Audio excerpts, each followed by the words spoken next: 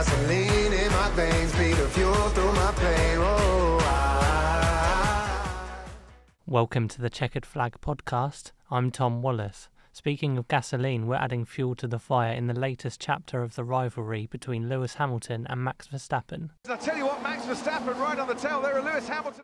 I think Mercedes this season will be back with a bang. I think they've had a whole season to get their car back to their best. Hamilton will go on and win the Drivers' Championship this season.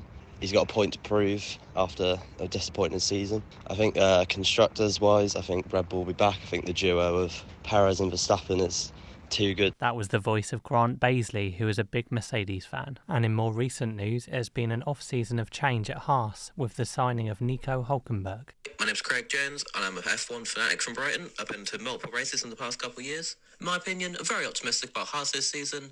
The pickup of Hülkenberg's a good one. He's a safe pick, should pick them up a fair few points this year. He's a very experienced driver in the game. I'm very looking forward to seeing what he does. I'm Ryan Humphreys, and today we're joined by the former F1 editor for MotorLap, Luke Buckle. Yeah, thanks for having me, guys. So the big news for the F1 today is the new livery announcement for Haas Racing, right?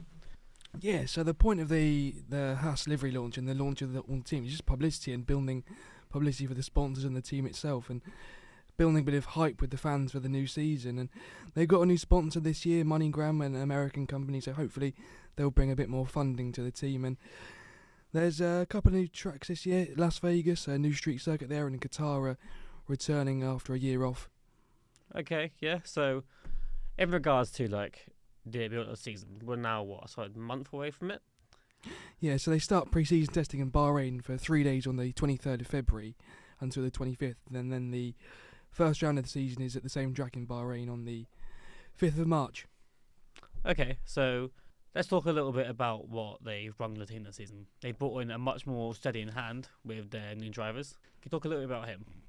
Yeah, so Nico Hülkenberg's returning to Formula 1 full time since he was dropped by Renault in 2019, and he's a decent signing. He's got a lot of experience, and he's been around the paddock for over 10 years now since he joined Formula 1 in 2010, so he should be able to score a good amount of points for Haas if they can provide him the car to do that. And they've got Kevin Magnussen in the other car, who's an experienced hand as well, and he's been around since 2014. Okay, so going a little bit into what he can bring to the team with Haas. Obviously, in 2021, they had a terrible year, finishing bottom of the leaderboard, and they last year went 2 places above that. With him in the role, do you see them having improvement again, or just setting the ship? Yeah, I think so. I mean, in 2021, they really hit rock bottom. They had 2 rookies out there. They had Mick Schumacher and Nikita Mazepin, who got dropped by the team last year. And they brought in Kevin Magnussen last year and Nico Hülkenberg for 2023. So it's just what they need with experience and guys who've been around for 10 years in Hülkenberg's case. So, and hopefully they can challenge in the midfield, whereas guys like Alfa Romeo have got guys like Valtteri Bottas, who is experienced, but also a young, inexperienced guy in Guan Yu Zhou. So hopefully they can build on their relative success from last season, score some Q3s on Saturday and some top 10s in the races. I think Hülkenberg, I actually think he's a really poor signing. I think Felipe Drugovich, who won Formula 2 last year, I think he definitely should have been given Hülkenberg's spot, or maybe even Daniel Ricciardo. I just don't know why they've gone with Hülkenberg, to be honest. What do you think about that? Yeah, I think the thing is with Drugovich, he dominated Formula 2 last season, and he's now the Aston Martin reserve driver. But the thing is with young drivers, they can be a bit hit and miss. You can have a guy like Hamilton, who came in 2007 and dominated Fernando Alonso, or you can have someone like Mick Schumacher, who comes in with all the pressure of course, his surname and sort of collapses under the pressure a bit. So I can see why Haas have gone with Hülkenberg, who is an experienced driver, and especially after the poor time they had in 2021, it's a decent signing. The final thing I want to talk about with this new signing of Hülkenberg is his astounding record he actually holds himself with the 129 races without a podium finish. Now obviously that's a lot, but for people that aren't too familiar with F1, it's not easy to get a podium, right? It's not like anyone. If they've not got a great car, anything like that, incredible talent, a podium finish isn't something that's really doable.